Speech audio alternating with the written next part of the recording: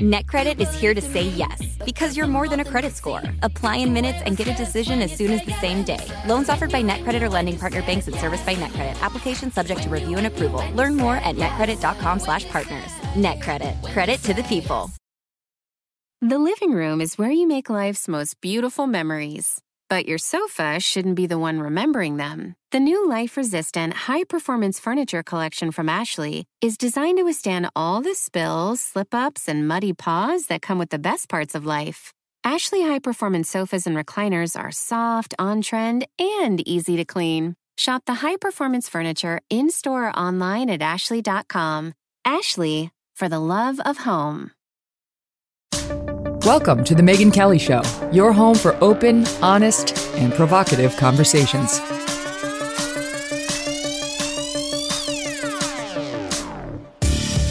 Hey everyone, I'm Megyn Kelly. Welcome to The Megyn Kelly Show. Tucker Carlson releases new footage of January 6th this week and causes an absolute meltdown. I mean, a meltdown. Also, Prince Harry and Meghan Markle decide they don't hate the royal family enough to keep from referring to their daughter as a princess for the first time.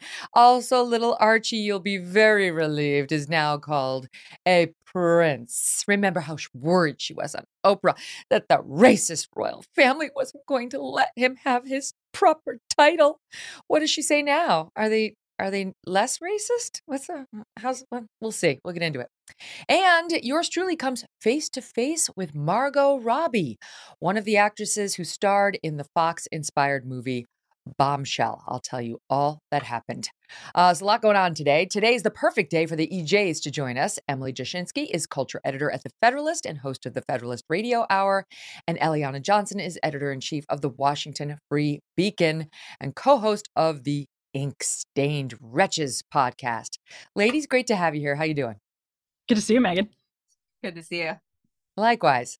All right, so we'll get the Margot Robbie thing out of the way. I was at a media conference out in Deer Valley, Utah, and it was great. Had a wonderful couple of days out there, I have to say. It's one of those things, just for the record, that I didn't really want to go to. I agreed to go to it, but then I didn't want to go to it because I am a little like socially averse. You know, I'm not.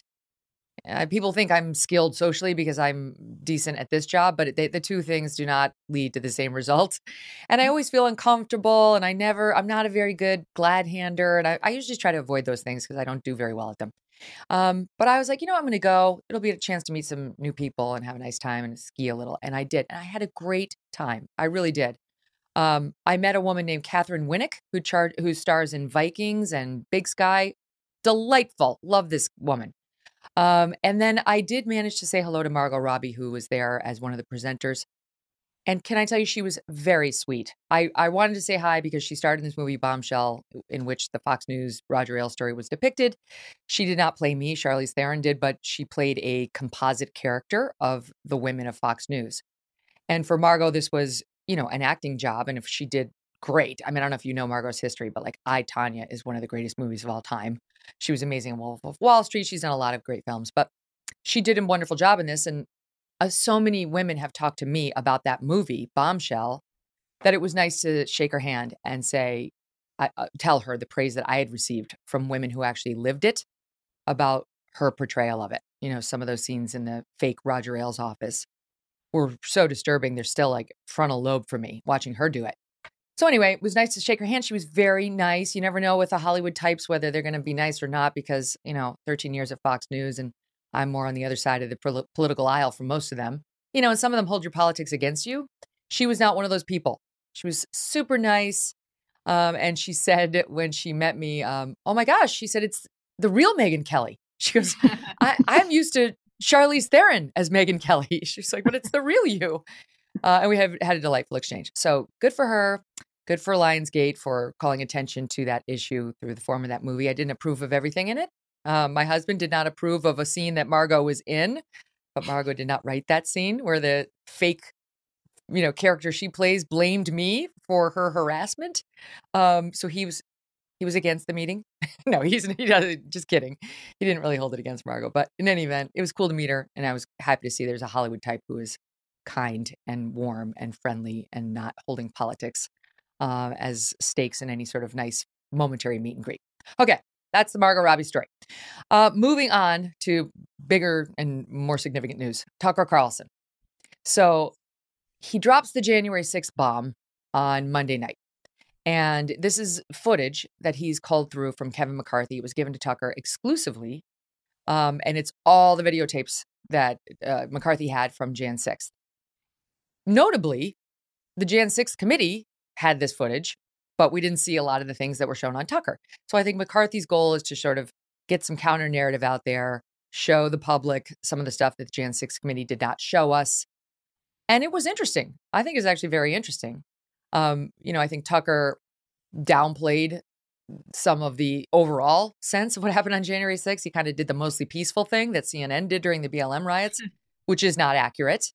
But he did break a lot of news on sort of what was happening behind the scenes in some of these instances. And I think overall, we're better off having seen this footage than not having seen it. I'll start with you, Emily. What do you think? Yeah, I would agree with you that there's different language I would have used from Tucker, but that's such a small issue compared to the fact that his footage suggests the panel that House Democrats created, the select committee on January 6th that they impaneled to look into this, seems to have hid evidence from defendants' attorneys. Someone was on Laura Ingram's show, one of the attorneys for the defendants, last night said that there was footage Tucker has released that they were never given access to despite asking the DOJ. That's a huge story. The January 6th committee seems to have deceivingly kept evidence about the case of Jacob Chansley, the so-called QAnon shaman. Whatever people think of the Ray Epps theories, they also seem to have misled the American people about Ray Epps' timeline of where he was in and around the Capitol. And so those, to me, are much, much, much bigger stories than whatever Tucker's take on the event may be. And even his take on it has been misrepresented by the media. There was a tweet from David French that said, there's so many people who haven't seen violent clips like this one. And he linked to a clip of real violence happening at the Capitol that day. I went and looked at the first 5 minutes of Tucker's show on Monday and pulled screenshots of him showing the violence. His narrative is basically that, yes, there was violence. You didn't see the full story, though. And as somebody who was reporting on the ground at the Capitol on January 6th, I still insist that was the strangest thing, is that there were different things happening on different parts of the Capitol. I don't think you need to be a conspiracy theorist. I think it's just incompetence, as so many conspiracy theories actually are. The sad reality is that our government and the law enforcement in this case just had layers of incompetence, and that's the real story. QAnon shaman Eliana is one of the interesting ways in and out of this story and its latest developments, because QAnon shaman is shown by Tucker walking around the Capitol, and it does look like he's being escorted by police. At one point, he walks by 7 to 8 of them, and they're kind of letting him walk around. And Tucker points to this as like, I thought he was a violent insurrectionist. I thought he was one of the most fundamental threats to democracy since the Civil War. This is what we keep getting told. Then why isn't anybody reacting to him accordingly? Now, the Capitol Police have responded and Democrats have responded. It's called de-escalation. That's what they say. And the Capitol Police are mad that Tucker didn't check in with them for their narrative, though it's been given many times in the Jan 6 hearings. They say it's de-escalation. We were outmanned, we were outnumbered, and it doesn't make sense to really go after any particular individual under those circumstances. Well, okay. It is a little strange that we have 7 to 9 officers in one instance and they're not going after him. And if they really believed he posed a threat, I can see, look at this. It is a little strange. And if I were QAnon shaman's lawyer, and I presume that they have all this footage, they would have had to receive it during his trial, at which he pleaded guilty. He didn't actually have a trial, but he pleaded guilty. So I'm sure they had this video, but I do wonder why QAnon shaman's lawyers didn't get more into his state of mind to say the guy didn't believe that he was actually committing a felony, because he did have an armed escort through half of his journey inside That's what I would have argued. So as a lawyer, it raised some questions for me. And I don't think the Capitol Police and the de-escalation thing, I get it in general, but it is weird. There are so many cops opening the doors for him, letting him have a total pass. It does make you stop and wonder. Well, I think we know the Capitol Police from January 6th weren't the most competent force in the country. But to zoom out a little bit, I think one of the main problems that we're seeing here is we've only seen this footage filtered on the one hand through the January 6th panel, which had the former president of ABC News selecting and editing clips that were then shown to the country. And on the other hand, it's now being filtered through Tucker Carlson. And I think what really needs to happen is all of the footage should be released, and interested people should be able to go and see it all without these partisan filters. I'm pretty sure we know the politics of the former president of ABC News, and we know Tucker Carlson's politics. Look, bottom line is whether these the January 6th protesters were violent insurrectionists or whether they were peacefully disrupting proceedings of Congress, these guys were not supposed to be inside the Capitol. They weren't supposed to be in Nancy Pelosi's office, putting their feet on her desk, and they were disrupting lawful proceedings of Congress. And I think to try to whitewash that is distasteful. Sure, you can argue it wasn't as bad as some people made it out to be, but if one or two or five people did that today, walked into the Capitol and went onto the House floor where they weren't supposed to be, that would be a major event. And so I think we should release all the footage and not try to say this wasn't so bad. It's not good. Emily, I think I get why it's controversial to release it to Tucker, but I also feel like that January 6th committee was so disgusting in its partisanship, and there was no defense. It was a clown show. It was a circus trial. There was no defense. Adam Kinzinger is about as much of a Republican at this point, or certainly a Trump defender, as Jennifer Rubin, or Nicole Wallace. It's a joke. And CNN Liz Cheney, contributor Adam Kinzinger. Right. He's what? Yeah, CNN contributor. Liz Cheney is a Republican, but nowhere near a Trump defender or somebody like a Jim Jordan who would have been poking holes appropriately in some of the things the Jan 6th committee did. And so it was so one-sided. I think McCarthy probably chose a partisan, and somebody who's more of a pundit as opposed to a straight news journalist like Tucker, for a reason. Here he was. McCarthy got approached by CNN on whether he regrets it. Chuck Schumer's very bad. Do you regret giving the tapes to Tucker? This is just yesterday. Here's how McCarthy responded. Do you regret giving him this footage so he could whitewash the events of that day? No. I said at the very beginning, transparency. What I just wanted to make sure is I had transparency. Do you believe because I know in CNN, I had here where you guys actually broke where we were. This was a secret location, Fort McLaren. I don't know if you got concerned by that. I don't even know from a point of view of security if we could ever be taken there again. But when you broke that at CNN. So he's pointing out, because one of the objections the Democrats are raising is there are secret routes inside the Capitol that could be exposed in these videos. I don't think they're actually saying they were exposed in the Tucker videos. And Tucker says all the stuff he's okayed for air has been run by congressional authorities, presumably from McCarthy's office, to make sure no secret routes or locations were disclosed, as CNN did, according to McCarthy. So he's trying to play the holier than thou card. Like, I couldn't trust you people at CNN, so I went to somebody I could. What do you make of it? Well, yeah, and contrast that with how Mitch McConnell handled similar questions. He came out talking to reporters with a prop, totally prepared to criticize Tucker, not to criticize the problems in the Democratic Party that Tucker's reporting seems to be exposing. The same thing is true of Kevin Cramer, of Tom Tillis, of Lindsey Graham, of Mitt Romney. These are all Republican senators who took this bait, what I would consider bait, asking if it's okay to whitewash January 6th from Tucker's perspective. What Republicans should be laser focused on is evidence here. This is new evidence, and it's evidence that Democrats acted poorly. So the small story of whether Tucker is a partisan, I would just say that priorities should be more in one direction instead of on that partisan bickering front. And I remember sitting down with Kevin McCarthy in September, I think it was, and talking to him about the Democrats committee, which they said was bipartisan because, to your point, Megan, it had Kinzinger and Cheney on it, wouldn't seat Jim Banks and others. But he's basically trying to make a point that committee was so partisan in its nature that it has forever changed relationships between both parties in Washington, D.C., because it shattered precedent. They subpoenaed phone records from members of Congress, et cetera, et cetera. And that is when you see Kevin McCarthy turning around and fielding a question so differently from Mitch McConnell, that's where that's coming from, is how, for House Republicans, this was like a fundamental event that reshaped their mindsets in a different direction, basically. So I think it's really interesting to see how everybody's reacting to this. And I agree with Eliana. Put it all out there, because it is partisan filtering in either direction on a very important, consequential tragedy. One of the ugliest days, I think, in American history, not worse than 9/11, like Steve Schmidt said on MSNBC. But we should be able to just adjudicate the evidence for ourselves at this point. He's an idiot. Anybody who compares this to 9/11 is an idiot and should be written off immediately. I made this point early on, and I was attacked as like a truther on January 6th. It's like, would you take a seat? You can say it was terrible and that there was terrible violence that day without saying it was worse than 9/11, you morons, you partisan ideologues who are trying to mislead us. Those are the ones who get us in trouble. Tucker's trying to sort of show the other side right now, which we haven't seen because there was nobody representing the Trump side or the protesters' side, if you will, because there's always a defense at that committee hearing.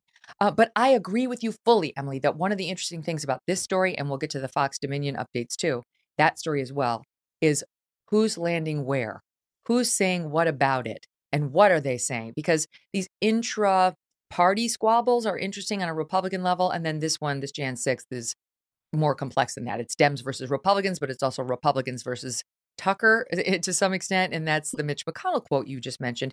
Here's what he said, Eliana. I wonder, why do you think he did this? Listen, SOT 3. My concern is how it was depicted, which is a different issue. He's holding a police statement. Clearly, the chief of the Capitol Police, in my view, correctly describes what most of us witnessed firsthand on January 6th. It was a mistake, in my view, for Fox News to depict this in a way that's completely at variance with what our chief law enforcement official here at the Capitol thinks. Wow. What's that about? I don't actually think it's that puzzling. First off, these Republicans were there that day, and I think that the statements are colored by their own experience. If a crowd of protesters stormed your office and disrupted your workplace, I think that would be jarring, and you'd be shaken up by it. But Abby would never allow that. Abby would throw down. She would never let them pass the gate. You're in good hands. But more importantly, I think McConnell and the other Republicans who are taking on Tucker have come to see that point of view, the kind of, January 6th wasn't that bad. They saw those arguments play out on the campaign trail in 2022 in the midterms. And they think that carrying on, like advancing those arguments, is a political liability for the Republican Party. And they are trying to tamp down the crazy ahead of 2024. Okay, so that leads me to sort of a second interesting point on this, Emily, which is, according to Mediaite, and already I can see their report is half wrong, they say that the rest of Fox is not covering this. I think they also said Hannity and Ingram ignored it, which isn't true. Ingram, as you point out, did have somebody on as a follow-up.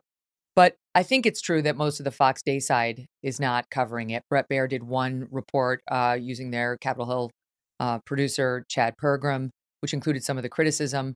But it's not like, trust me, I worked at Fox for many years. So if somebody gets a big scoop, you ride it. You ride the wave. You blanket the channel with it. You have it exclusively. It's yours. Nobody else has it. The fact that it's not ubiquitous across the channel definitely says something. And Chuck Schumer came out yesterday and basically challenged Rupert Murdoch to not let Tucker air this stuff anymore, which, as JD Vance tweeted, what are you doing? Like, what is the media doing? Not pushing back on this attempt from a senator to not threaten, but I guess pressure a media outlet. Let me forgive the interruption. We have that. Let's play it, and then I'll let you finish your thought. Here's Chuck Schumer. Last night, millions of Americans tuned in to one of the most shameful hours we have ever seen on cable television. Fox News host Tucker Carlson ran a lengthy segment last night arguing the January 6th Capitol attack was not a violent insurrection. I don't think I've ever seen a primetime cable news anchor manipulate his viewers the way Mr. Carlson did last night. I don't think I've ever seen an anchor treat the American people and American democracy with such disdain. And he's going to come back tonight with another segment. Fox News should tell him not to. Fox News, Rupert Murdoch, tell Carlson not to run a second segment of lies. I urge Fox News to order Carlson to cease propagating the big lie on his network and to level with their viewers about the truth behind the efforts to mislead the public. Conduct like theirs is just asking for another January 6th to happen. Go ahead, Em. I mean, that's just completely like a great example of how I think so many people criticizing the package that Tucker aired on Monday did not watch the full package. And that's where I think there are a lot of other people like me that feel like they're in between a rock and a hard place on this question. Like, it sucks when people downplay January 6th. It was ugly. It was horrible. It was dangerous, and it was tragic. On the other hand, it has been exploited and mistreated by people who claim that they should be the censors of information, and by people who claim that they have the moral high ground as reporters or as politicians. And so it is, if you watch the full segment, if you watch the full episode of Tucker Carlson tonight from Monday and from last night, again, there's language that I would have used that is different. But at the same time, I don't really think it was that focused on downplaying so much as raising questions about things Democrats had in their possession that they did not show. So Mitch McConnell's version of what Tucker did, Chuck Schumer's version of what Tucker did, I think is just discordant with what viewers actually saw, which to Chuck Schumer's point, it wasn't really as bad as you think. If you watched the full segment of Mitch McConnell, watched the full hour, which I doubt they did, maybe they did, but I doubt it. I just don't think it was as like whitewashing and downplaying. And there are people who do whitewash. There are people who do downplay January 6th.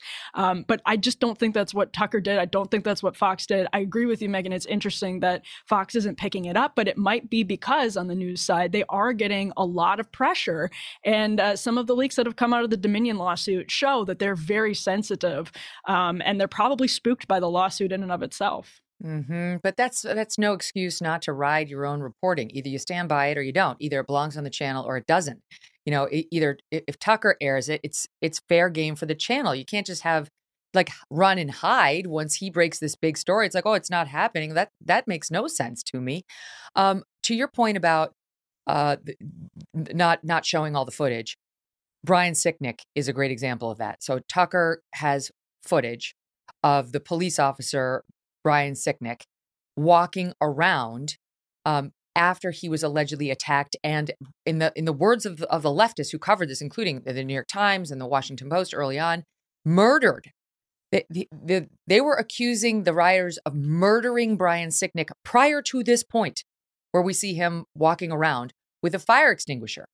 Now, that's not true. The New York Times had to retract its reporting a month after it dropped it because some, not as well-known sites, I think like Revolver News, came out saying, your reporting's bullshit, New York Times. Brian Sicknick was not killed with a fire extinguisher. He was walking around the Capitol and people who knew him saw it.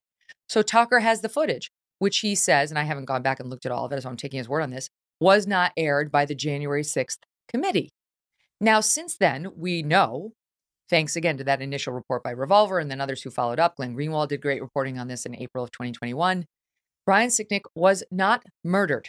Brian Sicknick was a police officer there that day who was sprayed by bear spray by two guys, one of whom unleashed it on him, we're told. And then later that night, late that night or the next day, had a blood clot. He suffered from 2 strokes, which the medical examiner said, all of the events of January 6th may have contributed to his death, but it's unclear. And the medical examiner also refused to reveal whether Brian Sicknick had a pre-existing condition that made that blood clot and stroke, those 2 strokes, more likely. No one's been able to say the bear spray caused the stroke. The medical examiner just suggested that certainly the day's events, stressful day and so on, didn't help. I'll get the exact language of what he said. But my point is, why wouldn't the January 6th committee set the record straight? Because what we had instead was people like Raskin and others continuing to push the lie that Sicknick was murdered or that he was killed that day as a result of the insurrection. That's too strong based on what the medical examiner said. And to this extent, what Tucker's doing is a public service, Eliana. Well, the goal of the January 6th committee was not to set the record straight. It was to lay the groundwork for referral to the Justice Department for a prosecution of President Trump. And Meg and I laughed a little bit earlier when you said that everybody's worried, the Democrats are worried that Tucker Carlson showing this footage has exposed the Capitol to a security threat. And I'm saying this tongue in cheek, but we all know it's kind of true. There is nothing the Democrats would like more than another raid, insurrection at the Capitol, because this has been a political gold mine for them, climaxing in the January 6th hearings at the Capitol. So, give me a break. Just and the mainstream media, by the way, which completely distorted the Brian Sicknick's death, both the Democrats and the mainstream media, to the extent there's any distinction between the two groups, have been milking this event for everything it is worth and treating it as a political football from the moment it happened. Yes. Okay. So just to tell you exactly what the medical examiner said, they said Sicknick's participation in defending the Capitol that day, quote, all that transpired played a role in his condition. That's what he said. That is a far cry from he was murdered that day. That is what the left has been saying about Brian Sicknick. And you know what else they've been saying is that 5 people were killed that day. 5 people were killed. That's not true either. 2 Trump supporters who were at the Capitol that day had heart attacks. That's not what they're trying to imply. They want us to believe that the Trump supporters were the one causing the heart attacks, causing people to die. 2 Trump supporters had heart attacks. 1 person OD'd on amphetamines, who was, again, a Trump supporter, part of the crowd. Then there was Ashley Babbitt, who was a Trump supporter trying to break into, I think it was Nancy Pelosi's or one of the secure parts of the Capitol. She was shot by police, though she was unarmed. I'm not one of those people who says she was murdered. She was breaking the law, and I understand why she got shot. Would not use the term murder for her either. But that's number 4. And they count Brian Sicknick, who died the next day of 2 strokes caused by a blood clot. And the strongest thing we have on him is all that transpired at the Capitol played a role in his condition. And to be perfectly honest with you, I don't know whether that's true or not. I do know that in a lot of these cases, sometimes the medical examiner will say something like that so that you can get death benefits, saying the person died in the line of duty. It's a lot more beneficial for the police officers, survivors, his next of kin. I'm not saying I know that that's what happened here, but let's be honest. 2 strokes the next day after the man was walking around post the attack does not support the murder line or killed in the insurrection that we'd been fed. So anyway, we were not shown that footage, and it's important to show it. And even today, you've got people out there with the 5 people were killed that day, misleading lies, because, to Eliana's point, Emily, they want to play it up. It was bad enough as it was. We've seen the footage of the cops getting beaten, right? That's bad enough. And the people hanging and desecrating the Capitol. It's disgusting. And defecating in the Capitol, disgusting. And I believe lawmakers were scared. And I've heard from Pence's people personally that they were genuinely scared inside the Capitol that day. I get all of that. But that January 6th committee was propaganda, and this is the answer to it. Yeah, I do think it was personal for Mitch McConnell and Chuck Schumer in ways that are emotionally understandable and resonant, because if you watch the documentary that Nancy Pelosi's daughter Alex made, there's actually some really interesting footage of Republicans and Democrats in congressional leadership working together to try to solve the situation. And that brings us to exactly the point you just made, Megan, is that when we're litigating how all of these people died tragically, our inability to have any sense of unity as a country over what happened on January 6th and to just come together and agree, things have gone way too far out of control. A lot of that is because people in regular America are responding to the fact that corporate media and the Democrats did get a lot of this wrong. I was going to say lie to them, but I don't think it was all intentional. I think a lot of it is just incompetence, ignorance, arrogance, all of that combined. And so you have average Americans reacting and saying, so why didn't they show this footage of Jacob Chansley being escorted around the Capitol building by police officers? Why did they get the timeline on Ray Epps wrong? What are they hiding from us? And so then we have to relitigate this over and over again. I immediately, after walking off Capitol Hill that day, took so much shit from some people on the right, who had good reason, by the way, not to believe any of the reporting that was coming out of the Capitol, because they have been lied to by the media for years, saying that was leftists, that was Antifa. I saw a guy screaming at people who jumped up on statues, you're making us look like a bunch of effing leftists. Like, there were even those divisions among the people that were there. But it is just the fact of the matter. There were real Trump supporters. There were people who were very angry that day, fully believed the election was being stolen out from under their noses, which it was not, but fully believed that, and were angry enough to riot. That's the real story. And the fact that we have not been able to handle this with any sense of unity or seriousness for the last 2 years is a tragedy as well. The other thing is, once again, I know we want to focus on, okay, was Tucker right about like these were sightseers? I think he might have used the word sightseers. I'll go back and check that. But no, okay, some of them were.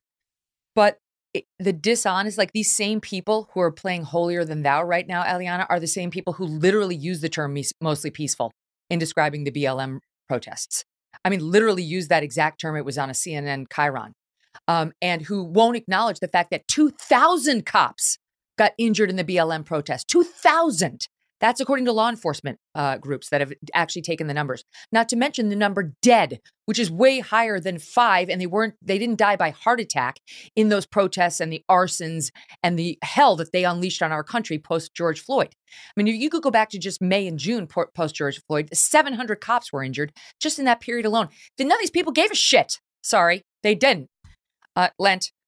Anyway, they didn't care. So please, just spare me. It's still, for me, is very irritating to listen to people like Chuck Schumer try to pretend he cares when he couldn't have cared less about the violence that was going on to the cops that got hurt in places like Kenosha. That's where CNN had the mostly peaceful Chiron, right? So it's like, could you just take a seat? And by the way, Chuck Schumer too, here's the other thing. I don't think I've ever seen a primetime cable news anchor manipulate his viewers the way Mr. Carlson did. Do you watch Rachel Maddow? Did you take in 1 minute of her Russiagate coverage or her Trump tax return nonsense? Give me a break. Oh, it's ridiculous. I mean, Chuck Schumer is acting as the partisan that he is. The guy is the Senate Majority Leader and behaving as the Democratic chief. There's, Megan, from having spent time there, there's nothing Democrats like to do more than inveigh against Fox News because it has an enormous audience. It's 3 times, 4 times the audience that Rachel Maddow has.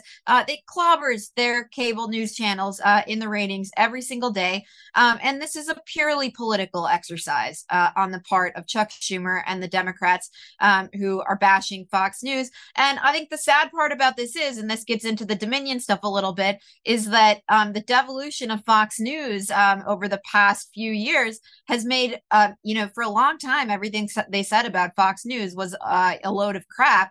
But some of the things that have happened over the past few years, like Fox News has fulfilled some of the criticisms that they've had of it. And that is painful for those of us who are conservatives. We'll get to that in our next block. But here's the Tucker quote. Overwhelming majority were not causing damage. These were not insurrectionists. These were sightseers. Well, so he did use the term sightseers. So it is true. That is true of some. Some were sightseers and some were rioters. And I don't believe that this was an insurrection at all, legally or in any other way. But it was a riot. I mean, I don't think there's much doubt about that. You don't have to understate it or overstate it to stay truthful on this. And someone should tell Chuck Schumer that because he was way off in those comments. And to suggest that you shouldn't run it.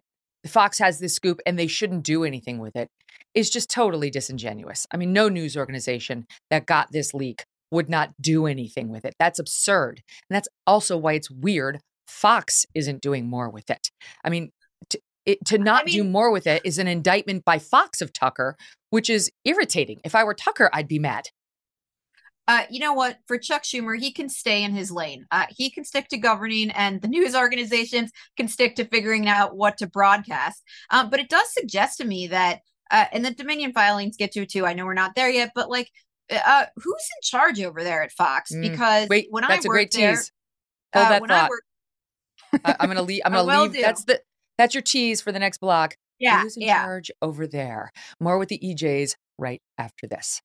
Whether you're a morning person or a bedtime procrastinator, everyone deserves a mattress that works for their style. And you'll find the best mattress for you at Ashley. The new Temper-Adapt collection at Ashley brings you one-of-a-kind body-conforming technology, making every sleep tailored to be your best. The collection also features cool-to-the-touch covers and motion absorption to help minimize sleep disruptions from partners, pets, or kids. Shop the all-new Temper-Adapt collection at Ashley, in-store or online at ashley.com. Ashley, for the love of home.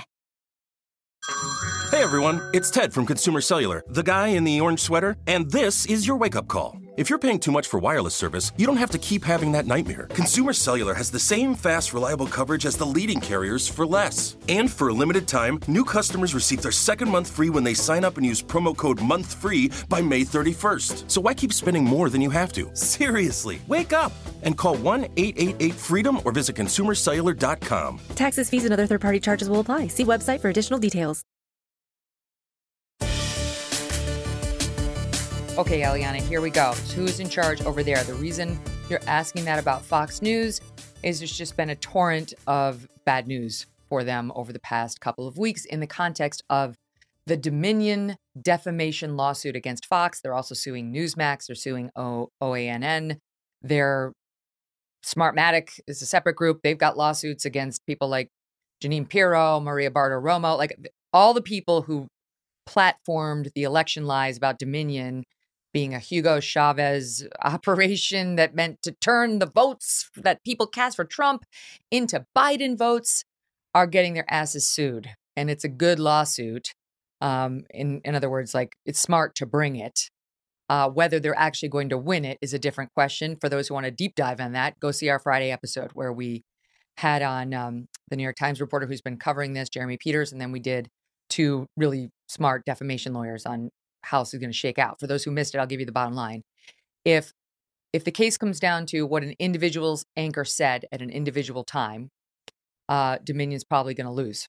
If Dominion can cast the suit as about the tone on Fox for 3 weeks versus what Fox executives and many talent actually thought of the Dominion allegations at the time, then Dominion's probably going to win.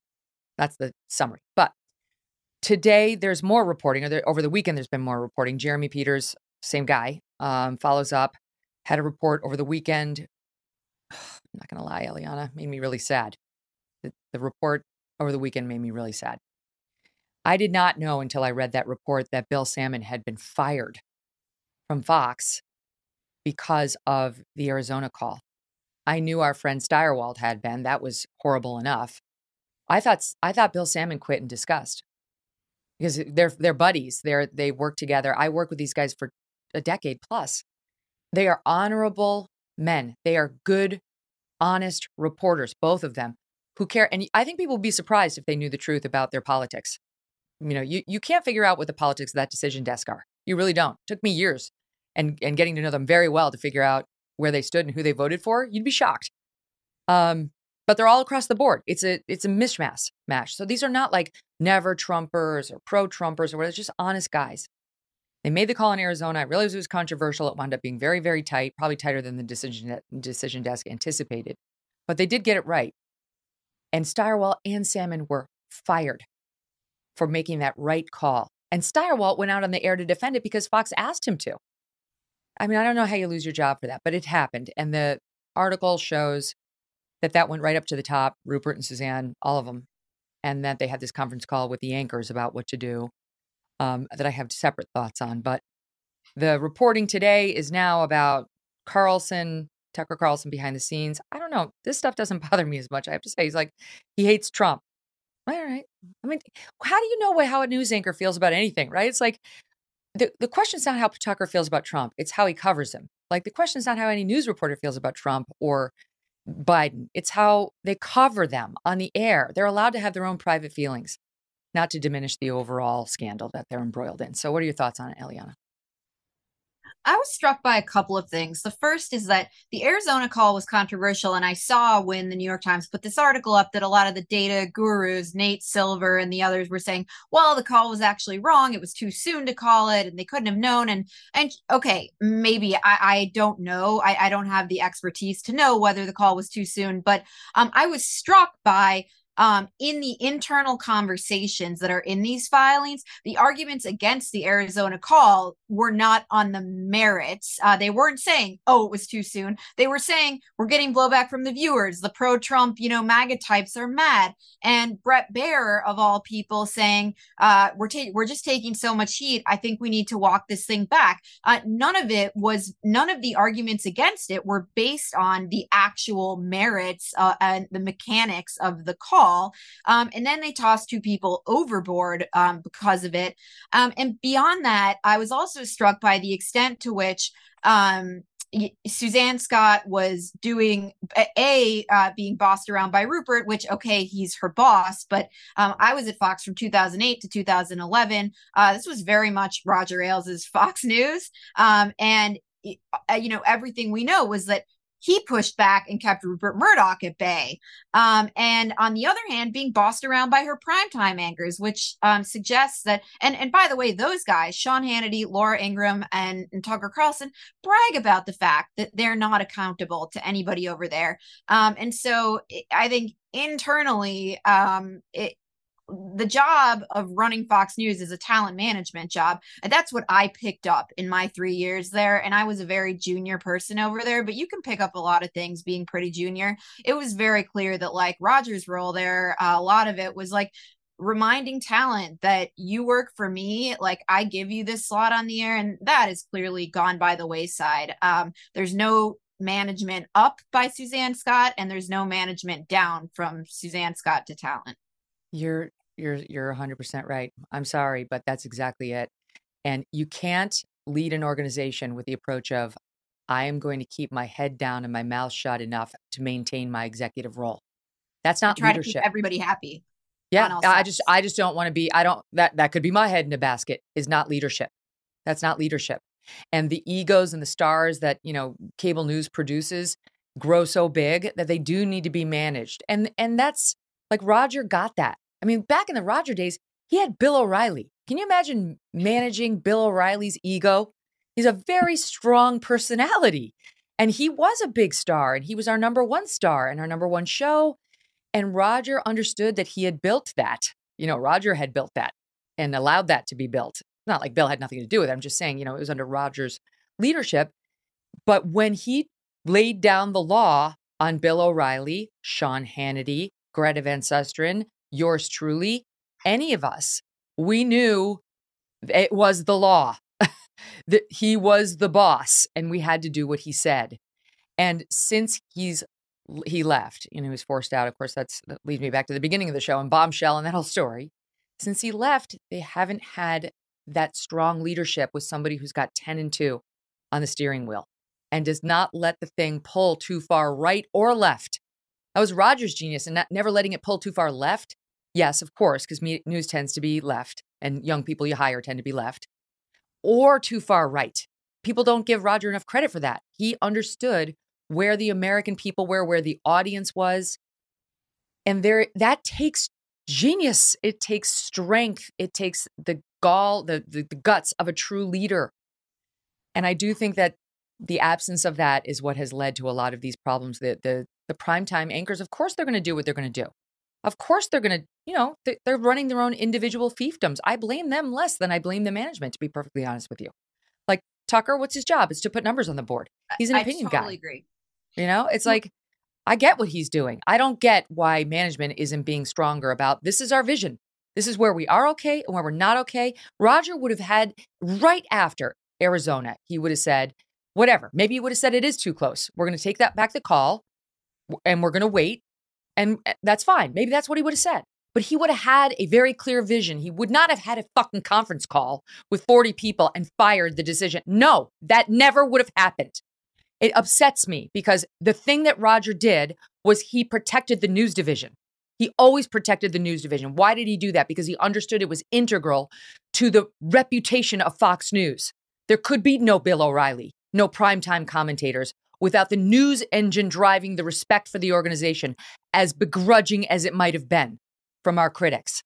And they're not doing that now. They're not protecting the news division. They're surrendering in these memos. That's what it's showing. They're surrendering to audience demand or fear of falling ratings. That's not the way. That's not it. Sometimes the audience gets disappointed. You don't think they were disappointed when Mitt Romney lost? I was there. Believe me, the primetime ratings went off the cliff. But you know what happened? They came back. You didn't have to lie to the audience. You didn't have to mislead the audience. They came back. It's a long-term game. And they need a strong leader who understands that. And I'm sorry, because I'm friendly with most of these people. They don't have it. So that's my two cents on it. What do you make of it, Emily? Yeah, I think there's two things going on. First is that Roger Ailes is somebody who is basically, it's impossible for anybody to step in those shoes without some like cataclysmic level of destruction for at least some period of time. It does seem, though, that they're continuing to struggle longer than beyond what seems reasonable, beyond what you would expect. I mean, we're coming up on a decade pretty soon here of the post-Ailes Fox News era. So yes, I think that's part of it. But secondly, I also think Fox News is caught in one of the strangest places in all of corporate media. They're basically the one network, the one news channel that is willing to give voice to people like Tucker Carlson. And that means, by the way, and have like Glenn Greenwald on. You won't find him on any other corporate media network these days. And so that means they are managing this news division with an audience that is very different from the sort of corporate bosses in New York, you know, for good or for bad in different ways. But there's the coming apart phenomenon that Charles Murray wrote about back in 2012, where you're looking at how different the audience is from the people who are in the Tony Manhattan skyscrapers that are trying to manage this company. I feel like they are right now, without Ailes' leadership, struggling to know where the clear boundaries are and should be, because they don't know when to give their audience the benefit. And another thing, to Eliana's point, that is so disappointing from what's come out of the lawsuit is just how obsessed with like Newsmax. They're upset about, they're worried about competition potentially from Newsmax in the weeks after the election, after the Arizona call. I mean, it is all just an obsession with money. And of course, that's what corporate media is. I mean, I don't think anybody has a lack of understanding of that. But in some of these cases, it's just like really, there's a profit question at stake here, not the fact that this report might be glaringly incorrect. So just the insight into the way the boardroom was sort of handling the news side of the business was really interesting. But as somebody who, you know, grew up in Wisconsin watching Fox News, as a conservative, as somebody who went to church every week and thought differently, like, you know, believed in the Second Amendment, like Fox News meant a lot to me growing up. It meant a lot to a lot of people in, you know, the so-called flyover country. And so it's a very, very hard position, I think, for people making millions of dollars living in the New York area to try and manage this massive corporation with the one sort of anti-establishment audience in media. You need, look, I'm biased because I love this guy, Tom Lowell. He was my executive producer. When I had never even anchored a live broadcast when I was very young there.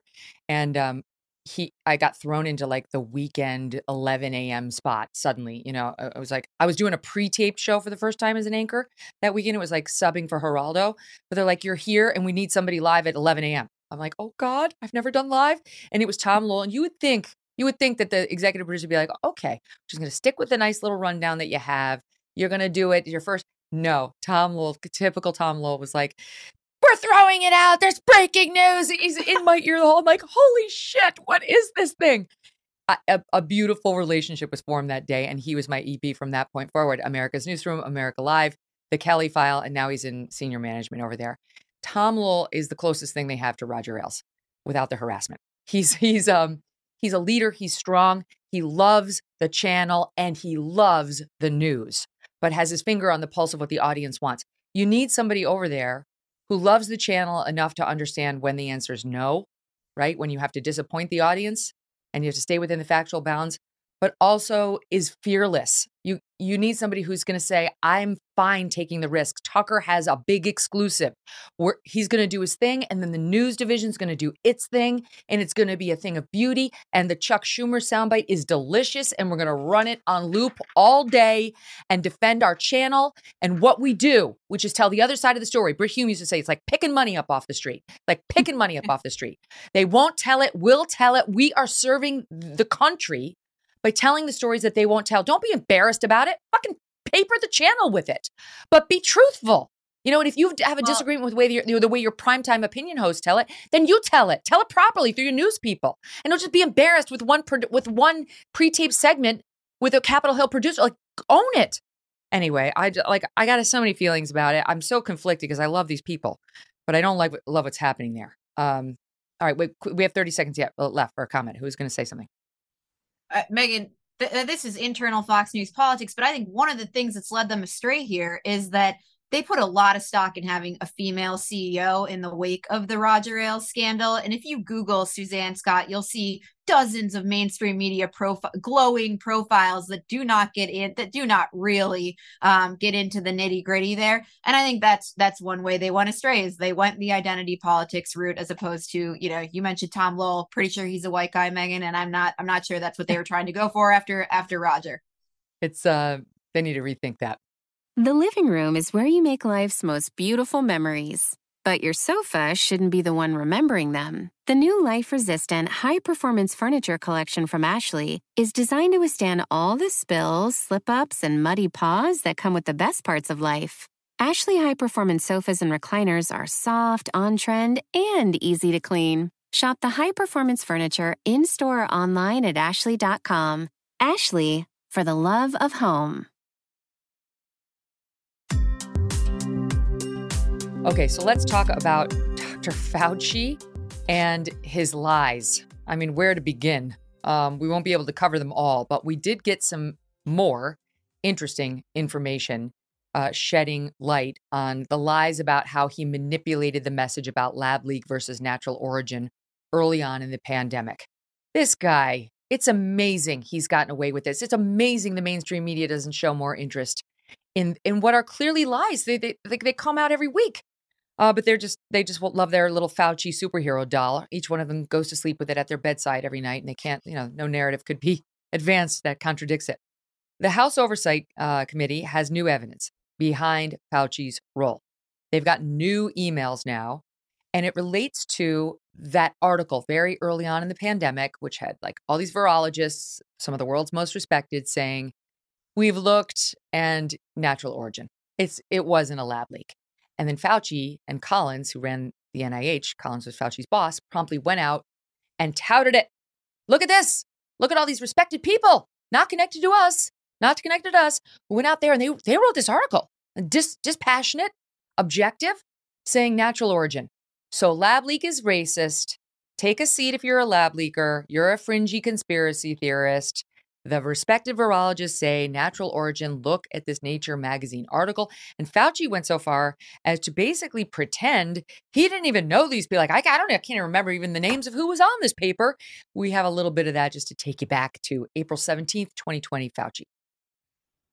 Dr. Fauci, could you address these suggestions or concerns that this virus was somehow man-made, possibly came out of a laboratory in China? There was a study recently that we can make available to you where a group of highly qualified evolutionary virologists looked at the sequences there and the sequences in bats as they evolve. And the mutations that it took to get to the point where it is now is totally consistent with a jump of a species from an animal to a human. So, I mean, the paper will be available. I don't have the authors right now, but we can make that available too. Okay. First of all, he's so tiny, isn't he? My God, it's like right next to Trump. It's like these two giants, then Fauci's so small in the middle. Okay, he can't even remember who it was. And we've had people who were involved in this, like Dr. Bob Gary. By the way, if you haven't listened to that episode, you should. Episode 426, go back and listen. On this show, saying it was just an objective search for the truth. We were totally open-minded to the lab leak theory. Well, now we see, courtesy of the House Oversight Committee, emails showing, like here's one by this Christian Anderson. He was one of the main guys involved in this. His name's on the paper. This is from February 8th, 2020. He emails a professor in Germany. Our main work over the last couple of weeks while they're writing this thing has been focused on trying to disprove any type of lab leak theory, any type of lab theory. So it wasn't objective. It wasn't some open-minded search. They had been tasked to go disprove the lab leak theory because China, They were in bed with China. They were protecting China. The U.S. was funding this whole thing, including what was happening in the Wuhan lab, including gain-of-function research on bat coronaviruses to make them more lethal or more contagious. And we didn't want anybody taking a closer look under that hood. That's the truth. Then you have Dr. Anderson and his group stating, as for the conference call of February 1st, Dr. Fauci, they say Dr. Fauci did not, in Dr. Anderson's view, attempt to influence Dr. Anderson or any other member. But the select subcommittee says that assertion is demonstrably false. On February 12, 2020, Dr. Anderson wrote to Nature requesting the publication of what would become that article. And in it, he wrote, there's been a lot of speculation. There's been fear mongering. We're going to write this article for you, Nature. And he writes, prompted by Jeremy Farrar, that's a British guy, Tony Fauci, and Francis Collins, etc.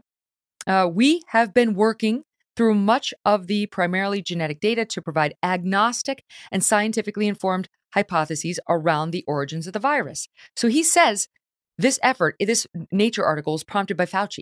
He says it right here. It was prompted by Fauci. Fauci's been telling us he had nothing to do with it. And then you have the other admission, as I just pointed out in this Dr. Anderson email to the professor in Germany saying, and our purpose is to disprove the lab leak theory. Okay, you follow?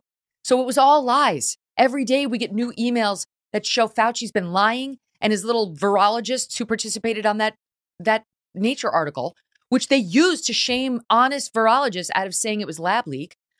It was all a Fauci operation. It was disinformation, as the media likes to call it. And you'll hear basically nothing about this in the mainstream media. Eliana?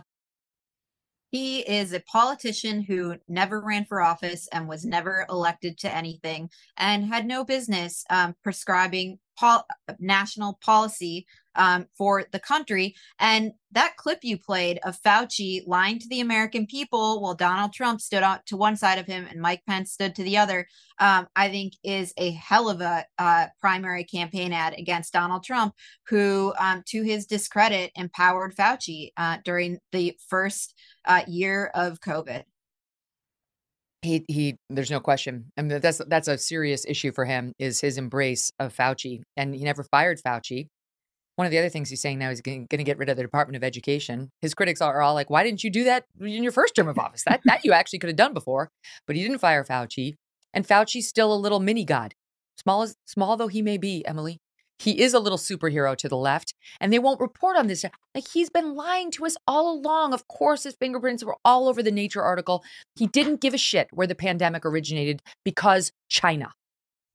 Well, yeah, and that's it, because China, and because from the perspective of another country, I mean, I cannot get over how cynical it is for American elites to intentionally weaponize charges of racism. I mean, that they intentionally weaponize charges of racism to cover for China and also to cover their own asses. That's what Fauci is doing here. He knows that this was happening under his tenure, and it looks really bad. Their intel, that's another thing. Look at what Mike Pompeo has said in recent days. It was a lab leak. The American intelligence community had indications from the beginning that this was a lab leak. Anthony Fauci was almost certainly aware of that. And so they're aware that it looks like there's something going on in a lab that was being funded with American taxpayer dollars. And so they hold up racism as a shiny object, insulting, offending Americans, actually disrupting the journalistic pursuit of truth, doing all of that to cover their own asses. It is just like so cynical and disgusting.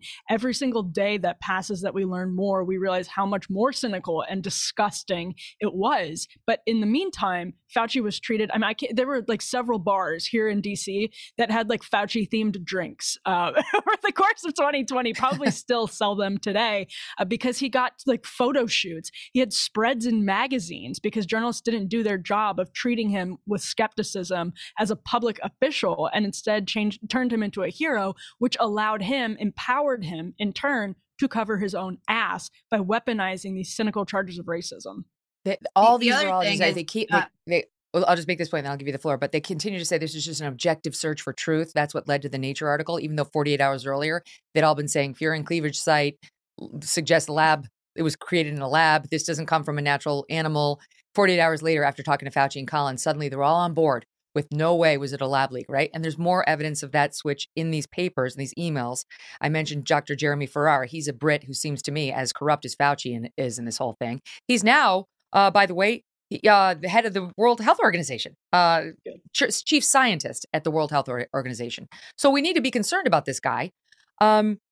He's been saying the same stuff as Fauci has, but he was more involved in the draft of this Nature article than we previously knew. There are emails from Feb 10 and Feb 11th, the day before the draft was submitted to Nature. Right? These virologists are all coming to this, so open-minded and like ready to go wherever the evidence takes them. And here's one of these virologists emailing another. He says, things are moving so quickly, it's hard to keep up. Comments welcome. I favor natural evolution myself, but the furin cleavage site is an issue. I'll have a chat with Jeremy Farrar in a little while to see if we can get you more directly involved. Again, Farrar's kind of saying he had nothing to do with this. Okay, well, he was. And then it goes on to say that the other guy responds to him. It's well reasoned and provides a plausible argument against genetic engineering. It does not, meaning the draft of the Nature article, eliminate the possibility of inadvertent release following adaptation through selection in culture at the Institute in Wuhan, meaning lab leak. It does not eliminate that possibility.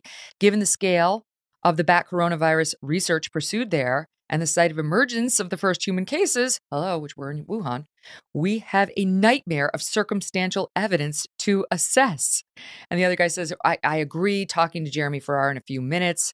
And then goes on to say, seems to have been pre-adapted for human spread since the get-go. Where was that in the Nature article? Why did these open-minded virologists not include any of that in there? Because they were trying to spin us. And what Fauci and Collins did after that Nature article was published was tout it from every lectern little Fauci could manage to see over. Yeah, Eliana. Every single one to shame anybody out of covering it the other way.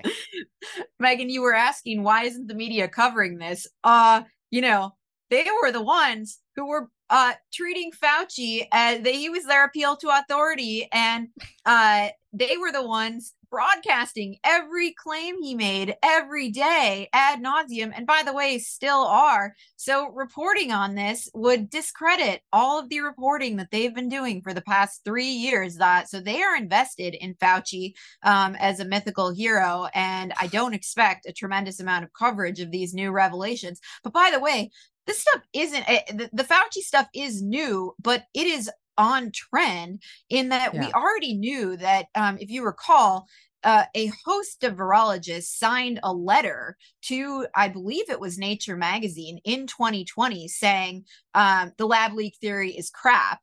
And only later, a couple of months later, 6 months later, maybe it was revealed that Peter Daszak organized that letter, and that's the same. We're talking about the same thing. So this dirty pool has been happening the entire time, and what we're learning now is that Fauci was at the center of it. All of it. He was the one who funded the gain of function research through EcoHealth Alliance and Peter Daszak at the Wuhan lab, and Fauci knew that he had done this and that it was likely to come out. And he didn't want that for obvious reasons. And now we see the extent of his cover-up, trying to get all of his BFFs, to whom he would later grant, in some cases, some of these virologists got $10 million grants from Fauci shortly after this. He got all of his BFFs to say what he wanted them to say in that Nature article, and they did, like good little puppies. And Fauci was off to the races with his fringe conspiracy theorists, lunatics, racists, if you say lab leak. It's just more and more evidence on it peters out every day. And the American public ought to be informed, because there are still doubters out there, and there's still people who believe in Fauci, whose edicts on things like vaccines are still haunting many Americans, and not just Americans. Novak Djokovic, number one tennis player in the world, cannot come to the United States. He couldn't come last year to the U.S. Open. He cannot come in the BNP Paribas Open, which is this month. Because the Biden administration is denying him entry. The events begin today because he's unvaccinated, Emily. I was just going to say, imagine being in Australia, imagine being in France, where their government is already kind of freaked out about the social justice ideology being exported from America into the rest of the world. Although I would say France did a lot of exporting of that earlier in the 21st century, or in the 20th century, than they may perhaps like to admit. But imagine being Novak Djokovic and looking at this, seeing how your country was wrecked because the American bureaucracy, I am deeply deeply embarrassed to say, is Byzantine and completely out of control to the point where we're doing gain-of-function research like this after that pause in 2014, like this in a way that is so unaccountable, so unsafe that there was potentially, and it looks like seriously, according to intelligence assessments, a lab leak that changed the course of world history that left people dead.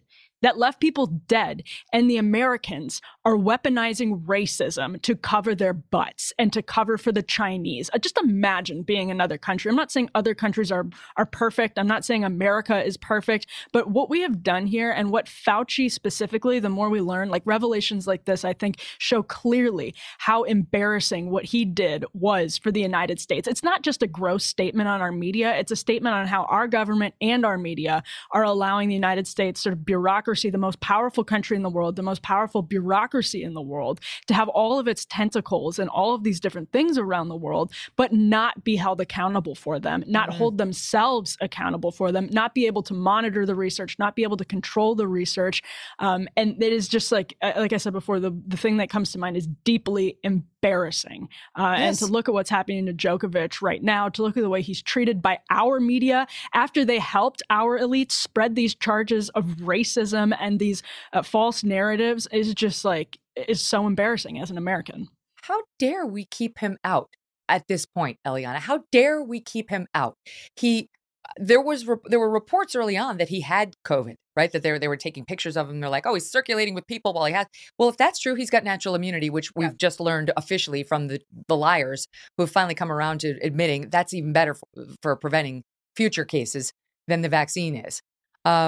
So best case scenario for Novak Djokovic, he's already had it and he should be fine coming into the United States. But let's say he's never had it.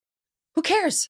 Who cares? The vaccines, those of us who are vaccinated can still get COVID. Those of us who've had COVID can still get COVID. We talked the other week about Savannah Guthrie, who I guarantee you has had every booster ever invented, who had to run off the Today Show set because she got COVID. The fact that she's had COVID twice and she's had the vaccines. Oh, and he's had it twice too. So anyway, the point is, what basis do we have for keeping him out of the country? Him being vaccinated or unvaccinated is not going to affect a single American. It's ridiculous. And I think one of the most maddening things about the COVID epidemic has been from the people who say we have to follow the science and who beat us over the head with follow the science, and tell folks like us that we don't care about science. They, in fact, are immune to scientific evidence when it doesn't suit their policies or their politics. So the truth is that natural immunity is as good as or better than a vaccine. And yet our policies make no exception for the unvaccinated if they're naturally immune. And the same with mask wearing, where for some reason, every medical office I go to in this country requires one of those silly, useless, paper masks. And, my 1-year-old's daycare instructors are still wearing masks.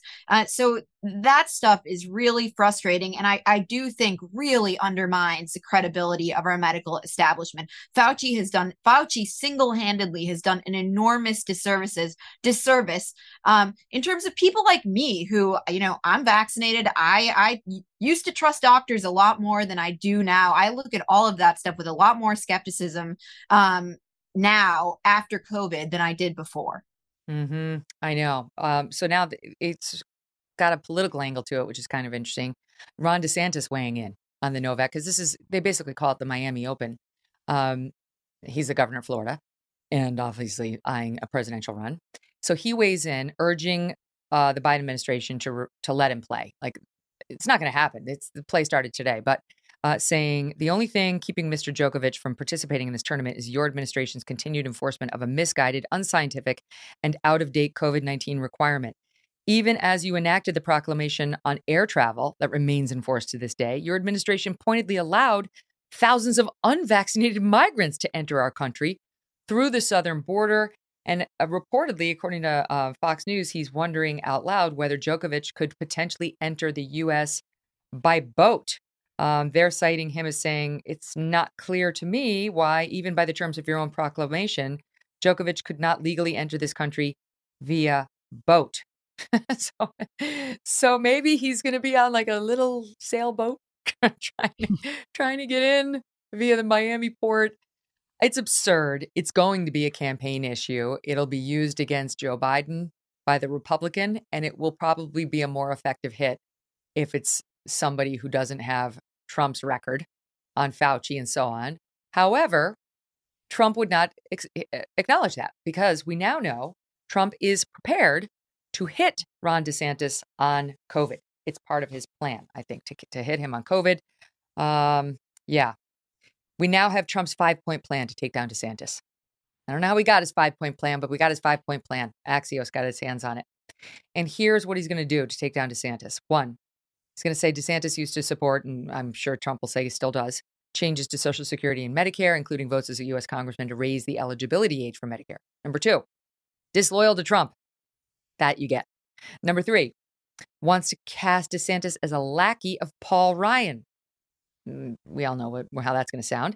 Number four, DeSantis' response to COVID is a top Trump target, says Axios.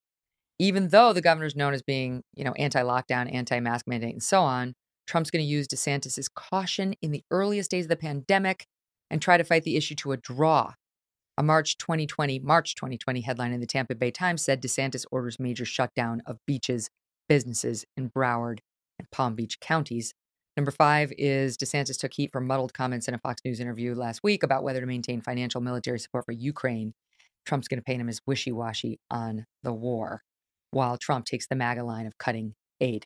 All very interesting. I'm interested in the 5-point plan. I do wonder how the COVID thing is going to go. Thoughts on that, Emily? Yeah, well, to Eliana's point, Trump has a lot to answer for in terms of how he framed the vaccine, because it's not just about masks. It's not just about closings, et cetera, et cetera. What a lot of people have shifted to over time, and a lot of reasonable people, you won't hear it in the media, which is terrified, actually, to broadcast any opinion that goes against what Dr. Fauci insists is the absolute truth, no matter what. But there are a lot of people in this country who have been just absolutely jaded when it comes to the entire medical establishment and its relationship with the political establishment, specifically because of the way the Trump administration, not the Biden administration, but the Trump administration talked about the vaccine. And so Donald Trump can make that attack on Ron DeSantis. I don't know whether or not it will stick, because a lot of that depends on, a head-to-head actual confrontation. What would that look like? We had a lot of great things on paper, that Republican candidates in 2015 said they were going to use against Donald Trump. And then in practice, they utterly fell apart because he told some hilarious joke and that nobody ever predicted. Marco. Yeah, Lil exactly. Marco. Right. Lil. Remember, he told us how to spell it. L-I-L. It was like L-I-D-D-L-E, right? He did little. But now he's got Meatball Ron, which is honestly hilarious. I could not have come up with there's some other contenders on that. Bloomberg reports Trump is considering new nicknames for Ron DeSantis. Ron Dishonest. Abby laughed at that one. She likes that one, I guess. Ron Distablishment. Distablishment. And then last but not least, Tiny D. Oh man, that might low. Work. That's pretty good. As good as Meatball bad. Ron, and Meatball Ron is really good. Meatball. I don't appreciate the insult to the meatball. I mean, like DeSantis also, but like as a half Italian, no, don't bring the meatball into it. And no man wants to be referred to, as I said before the show, as tiny. In response to Steve Krakauer said, or Tiny D, which is totally different. Just anyway. Master of innuendo. Eliana, what do you make of the 5-point plan? Some of them are stronger than others. I think on COVID, I don't think that's going to be his knockout punch, I'm guessing. But I do think on entitlements, that's the place where Trump has been consistent, and it will be interesting to see where DeSantis lands and what his message on that will be on the campaign trail. And on Ukraine, Trump is right. Trump has a very clear position. He wants out of Ukraine, and we don't know yet. He's right. DeSantis's comment was not clear. So it will be also interesting to see where DeSantis lands. But to the extent DeSantis can articulate clear positions on these things, I think he can can punch back. The other thing I would say is Trump has not exactly been known as a guy who sticks to plan. And so I am skeptical that he's going to have a 5-point plan and execute it cleanly. So we'll see what happens. Right. You raise a good point. This is clearly one of his advisors' 5-point plan. And whether Trump uses it or not, he will use those nicknames for sure. I who's going to take me on that we're going to hear Tiny D at a debate? I totally believe that. And DeSantis not looking like that much of a meatball these days, I have to say. He's looking pretty slim and slender last I saw. Calm down, I gotta Eliana. Calm down. I have to say again, like pejorative use of the meatball, I'm not in support of it. No, it feels wrong to me. All right. You sound like Chris Cuomo. I know, right? Exactly. Fredo is not a slur. I object to that. That's not correct. Fredo can be used against the right person, and he is that man.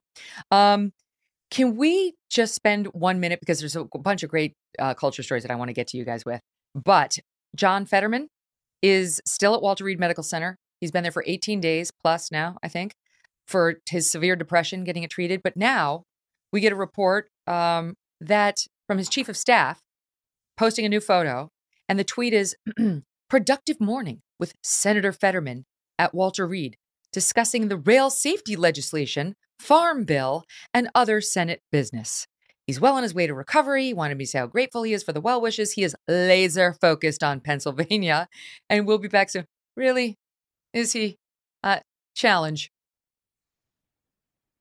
I mean, give me a break, Megan. The Beacon had a wonderful piece about how all we heard by our reporter Chuck Ross about how all we heard from the Fetterman campaign on the campaign trail was, I got a doctor's note here that says I am in peak physical condition after my stroke. Oh, another doctor, peak physical condition. I am perfectly fine. And then he gets into office and we hear, he relapsed because he didn't take the recommended rest. And it's wait, on the campaign trail, your doctor's note that you were waving around didn't say the guy needs to rest. And again, the mainstream media is not calling the guy out on the completely inconsistent messaging and how he BS'd.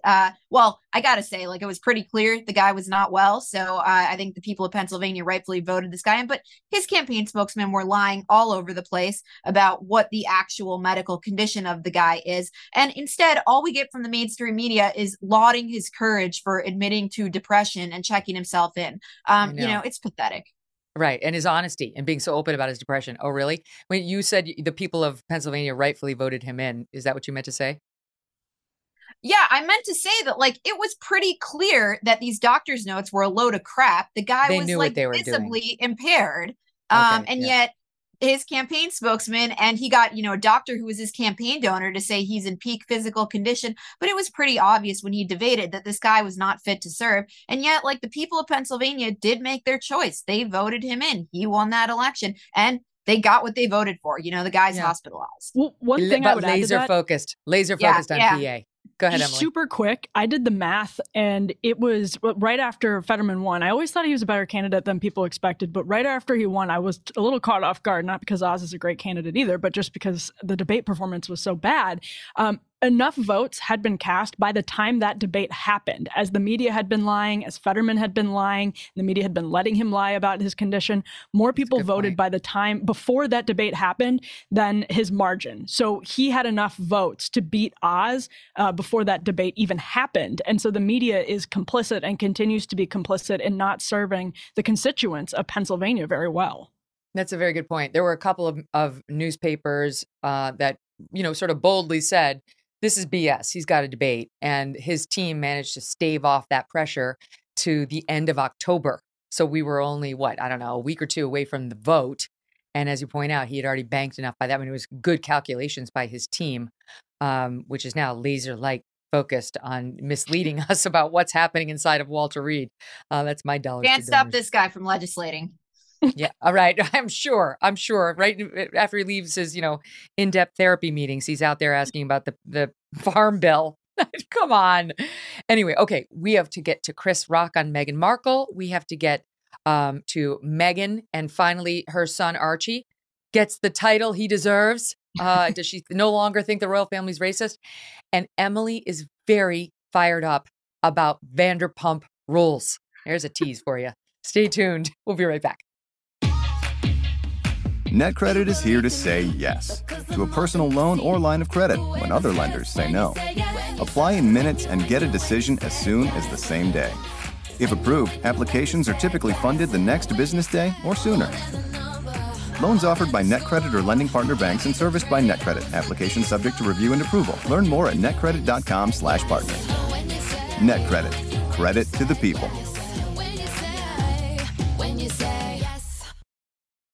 The living room is where you make life's most beautiful memories. But your sofa shouldn't be the one remembering them. The new life-resistant, high-performance furniture collection from Ashley is designed to withstand all the spills, slip-ups, and muddy paws that come with the best parts of life. Ashley high-performance sofas and recliners are soft, on-trend, and easy to clean. Shop the high-performance furniture in-store or online at ashley.com. Ashley, for the love of home. Lots to get to. First of all, I was off the past couple of days, and I didn't get to talk about the Chris Rock special and his comments on Meghan Markle, which I, of course, loved. Here he is. For those who forgot, Meghan Markle was on Oprah a couple years ago complaining about little Prince Archie, and he might not get the proper title because the royal family's racist, and they might withhold it because she's part black and so is Archie. And then she went on to say, they're so racist, there was concern expressed. They were interested in the royal family about just how dark this baby was going to be. And Chris Rock had some thoughts on that. Seemed like a nice lady. Just complaining. I was like, didn't she hit the light skin lottery? Hit the light skin lottery and still going on complaining. Acting all dumb like she don't know nothing. Some of that she went through was not racism. It was just some in-law. Because she's complaining. I'm like, what the is she talking about? No, they're so racist.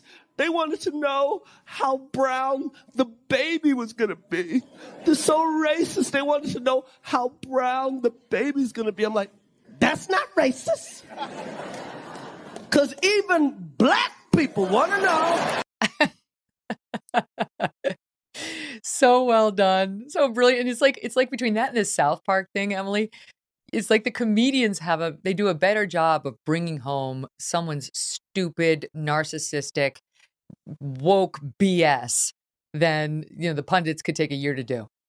And it's taken us, like, as a culture several years to where comedians, and Chris Rock is generally pretty fearless, but as a culture where we feel comfortable laughing at Meghan Markle because for a while her charges of racism to her critics, that this was sort of any criticism of her was categorically rooted in white supremacy, really cowed a lot of people out of even dealing with it. And I think ended up giving, on a serious note, Meghan Markle and Prince Harry a whole lot of cultural cash. That's how they got deals with Netflix and Spotify to the tune of millions of dollars. They're involved with the Aspen Institute, which is like kind of censorious. They're critiquing our First Amendment and involved with a First Amendment type of group or a press freedom type of group. And all of that is because they were able to build and build and build on their reputation in the absence of criticism, because so many people were afraid to criticize them in the early years that they were weaponizing those charges of racism. It's not, of course, to say that they didn't get any of it, but to cast, categorically all of the critics as racist has always been ridiculous. People loved Meghan Markle until she started being annoying. And that's when the tide turned. That's actually a very good point. I would like it noted for the record that I was one of the early critics and was onto her game very early on. I was on that Piers Morgan show that wound up in him leaving Good Morning Britain. And we were both ripping on that Oprah interview. It was absurd on its face if you were just objective and not under the woke spell of like, oh, we've got to support her because she's got a black mother. No, this is a nonsense lying person. And if you paid any attention to her, it became apparent pretty quick. The thing is, though, she won't own up to any of this. Now, she's not going to reverse her claim on the racism just because Chris Rock said it, though Harry seemed to, right? He did his book tour, Eliana, and he was like, did she say that? Did she use the term racism?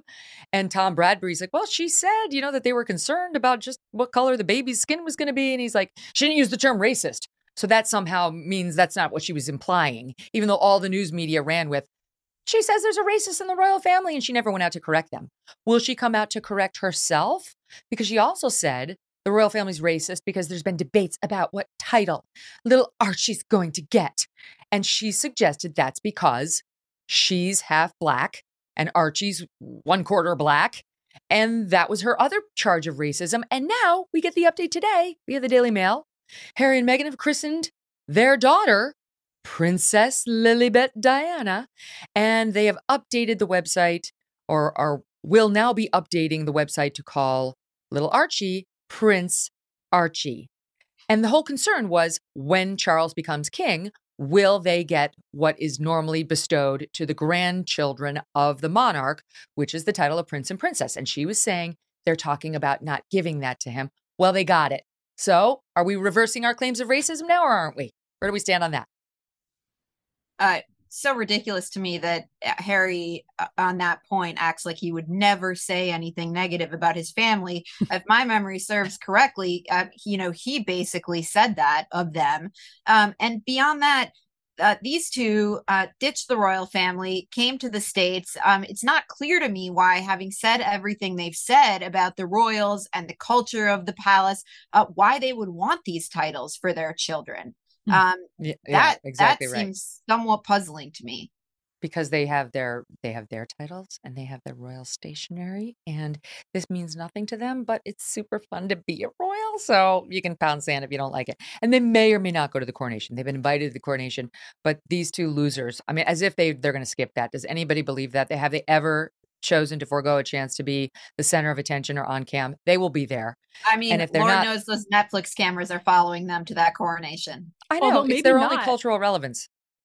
But maybe not, because again, like they've had projects scuttled in like the last year. I think interest in them is really waning. There's a lot of interest, obviously, in like people who are willing to criticize them. Like you, Megan, your stuff does really well when you talk about them because there's a huge market for it that's not being served. Because people are actually like, what are you talking about? You're insulting this country. You're insulting decent human beings, and you're trying to make money and profit off of all of it. And then you want to turn around and use those profits to censor us, to make our lives more unfair, to do all of these different things that is an abuse of your power. And so I think people are absolutely sick of it. So to the extent, I actually don't know how much longer they'll really be able to monetize this at the scale that they were originally, because I don't think there's much interest or an appetite for lionizing them, at least right now. And if they aren't going to stop, if they're not going to take any deals that stop short of lionizing them, I mean, their cash cow might be in trouble. They're loathed now. They've lost all their approval. They were above water before their Netflix special and the book Spare, and now they're below water, both of them. They're the least popular royals. They've overtaken Prince Andrew as the least popular royals, and that took some doing. So that's that for them. All right, Chris Rock goes on in this special to respond for the first time to Will Smith, and it's actually really interesting what he says. He basically suggests he was mad because Jada cheated on him and he was working out his issues on me. Here's a little bit of that. It's SOT 8. Will Smith practices selective outrage. Because everybody knows what the fuck happened. Everybody that really knows I had nothing to do with that shit. I didn't have any entanglements. For people that don't know, what everybody knows, his wife was fucking her son's friend, okay? We all been cheated on. Everybody in here have been cheated on. None of us have ever been interviewed by the person that cheated on us on television. None of us. It's like, hey, I was sucking somebody else's dick. How did that make you feel? She hurt him way more than he hurt me, okay? Oh my gosh. Pretty brilliantly done. Here is the clip to which he was referring. It's Will and Jada Smith on her Red Table Talk, a YouTube show, where she raised her infidelity with her own husband. Here it is. You know, as time went on, I got into a different kind of entanglement with August. And one thing I want to get clear about and clean up, one of the things that was kind of swirling in the press about you giving permission, which is, the only person that can give permission in that particular circumstance is myself. Yes, exactly. Yeah. I think so. I mean, because this is your red table and you like brought yourself to the red table. I think you need to say clearly what happened. As far as what? You and I decided we were going to take our space and what happened. Yeah, and then I got into an entanglement with August. That's what I said. An entanglement? Yes. Yes. A relationship? Yes, it was a relationship. Absolutely. Oh boy. So Chris is saying Will was feeling emasculated and angry and took it out on him. It's not a bad theory, ladies. What do you think? I think that's exactly what happened. And by the way, if people haven't watched that full video of their conversation, that red table show she has is nuts. Like, it is just off the charts weird. And this is a great example of that. Both of them are just strange people to begin with. But I think Chris Rock's point about the emasculation sort of bubbling and bubbling and bubbling, you can see how his little Barb might have tapped into that, especially on a high stress night. And so, like, listen, Will Smith's a weird guy to begin with, but when you are in a high stress situation and you just hit the right nerve, I think that's probably the best explanation. So I totally buy the Chris Rock theory. Oh, I have been a fan of Jada's and I understood that she had strayed, but I had never seen that. That is pretty in your face. I mean, it's quite literally in your face, Eliana. That is something. And I will say, Chris Rock didn't punch back, but that is one hell of a punch back. Right? In his comedy He laid routine. in wait. He laid in wait and then he walloped him. I know. Pretty well done. Pretty effective. Don't punch Chris Rock in the face. Here is a little bit more. First of all, he went on to say the slap still hurts. And he said the reason I didn't punch him back is because my parents taught me not to fight in front of white people. But I will say this is kind of interesting because people are sort of praising Chris Rock and he is a genius. And the special has got a lot of great moments like that. It's not anti-woke. There's quite a few things in there. I don't know. You tell me what you think. Here's just a little bit more for the context and how the true flavor of the whole special is. It's SOT 11. Everybody trying to be a victim. People that know good and goddamn well they ain't victims. Like white men. When did white men become victims? White men actually think they losing the country. To who? White men actually think they losing the country. Did you see the Capitol riots? White men trying to overthrow the government that they run. I don't know about that one. White men right now, you're applying to college. Would you want to check that box? Is that the box you want to check? I'm a white man. You want to apply to BlackRock right now as a career? As a banker, an analyst, do you want to check the white man box? I realize these are places where white men used to have power and a majority. They don't anymore. And it's through no fault of their own. As the mother of two future white men, I feel for them because they're going to be, they're going to be forced to pay for a situation they had nothing to do with. And, their gender and their skin color that they have absolutely no control over. And as you've noted before, Megan, this isn't just errant speculation or random, hypothesizing. This is actually borne out by reporting. This is borne out by obvious shifts in demographics, which aren't a bad thing, but they definitely exist. And so he's not correct. I think he's still funny. And I'm glad that this is a special that is heterodox. It has anti-left, anti-right, and people can just sit down and enjoy it and have some of their priors challenged in the way that comedy is supposed to do. That's fantastic. I'm glad we're at a space where Netflix is doing that with Chappelle and Chris Rock, because we took it for granted for a while and we saw how fragile that balance was. Great stuff. Yeah. But it is true that there is actually discrimination. Nobody wants to say it, but in Fortune 500 HR departments, in college admissions, this actually is happening. So whether or not Chris Rock thinks that it's happening, maybe he doesn't see it happening. There are a lot of people who do see it happening, and there are a lot of people, I think more importantly, who feel it happening. And that's what ends up partially, not fully, but partially motivating people on January 6th to do horrible things to which there's no excuse for. But if we ignore the fact that resentment might be building, we're going to be caught off guard more and more by things like January 6th. Yeah. Eliana, I've told the story before, but I was talking to a friend of mine who's on Wall Street. He's a banker and he's in a position of power. And he had 6 people under him. And he was told he had to get rid of 2. And I guess like there were some in the group who were female, there were some who were black, and there were a couple of white guys. And the white guys were the best performers by far, like it wasn't even close. And he was told it cannot be anyone other than a white man. You got to fire the white guys, even though they were the best performer. Like, that's messed up. That's stupid for one's bottom line. And I don't know that Chris Rock is getting it. Like, it actually isn't what it used to be. I grant you 50 years ago, you'd want, if you're given the choices, that'd be the box you'd want. Today, you're sort of ignoring the crisis that's going on with a lot of teens who happen to be white, happen to be male, to say they've got it made and it's the way it used to be. It's not to say we don't like diversity. It's not to say we don't like other groups coming into power. But right now, white boys are being held, to account for sins of the past with which they had nothing to do. I think that's pretty obvious. And for any mainstream institution that's not explicitly conservative, these things are happening. That's why that is what diversity, equity, and inclusion departments do in every place. Google, Facebook, every bank on Wall Street has one of these departments, and they issue edicts that require racial bean counting in hiring. Yeah, it's like, I mean, why? By the way, it's not legal. You can't just fire the white guy because he's white. That's still illegal. Just in case people were wondering. All right, let's end it on a nice note, because I'm honestly, I've said this before, but my friend told me to watch Real Housewives of Miami, and only the last 2 seasons. Forget the first 3. It's the most delicious thing I've seen in years.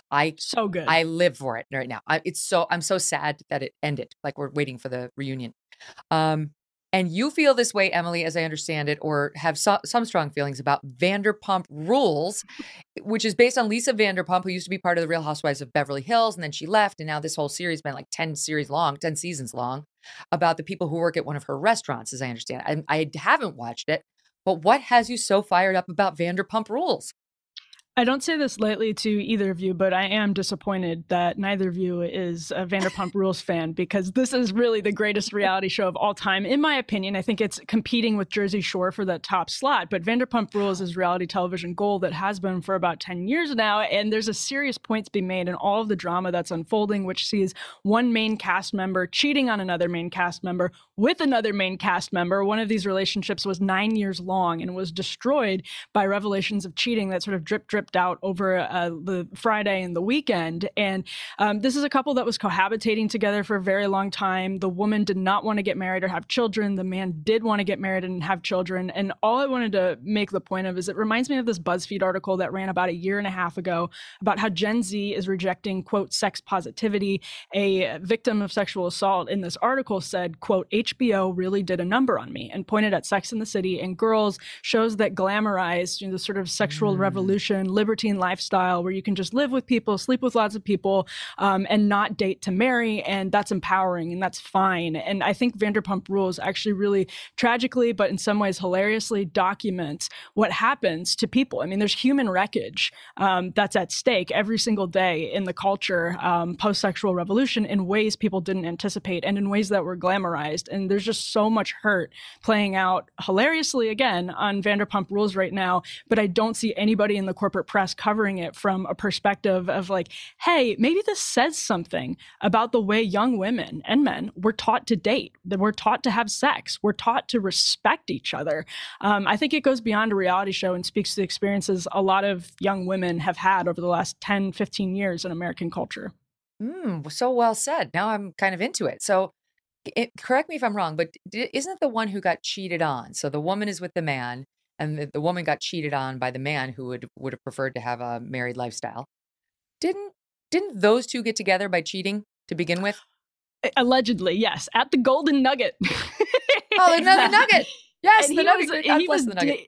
And he was dating another one of the cast members. Like, it is just the most. They have like org charts of who slept with who on Vanderpump Rules that would blow everyone's mind. You lose them how you get them. That's what they say. That's right. You lose them how you get them. Do not begin a relationship with somebody by cheating and think it's going to last. It isn't. That's my professional political analysis. Ladies, this has been so fun. So wait, just my parting words. Do I need to go back and start? Should I get into Vanderpump Rules, Emily? Yeah, for people who haven't seen it, start at the beginning because those early seasons are the best and they're super, super watchable. They're very bingeable. And, for all of the serious stuff that I just laid out, they're pretty lighthearted. Well, I mean, I'm in a dry period right now because my Miami gals have gone away. I have very strong feelings about all of them, and we can talk about that on another day. Wonderful to see you both. Thanks for being here. Thanks, Megan. Thanks, Megan. All right, we're going to be back tomorrow with Steven Crowder, and Bridget Fetisi is back on the show. Looking forward to that. Thanks for listening to The Megyn Kelly Show. No BS, no agenda, and no fear.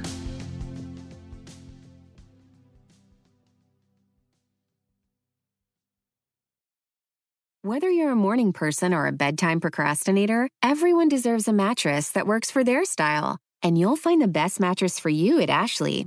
The new Temper-Adapt collection at Ashley brings you one-of-a-kind body-conforming technology, making every sleep tailored to be your best. The collection also features cool-to-the-touch covers and motion absorption to help minimize sleep disruptions from partners, pets, or kids. Shop the all-new Temper-Adapt collection at Ashley, in-store or online at ashley.com. Ashley, for the love of home.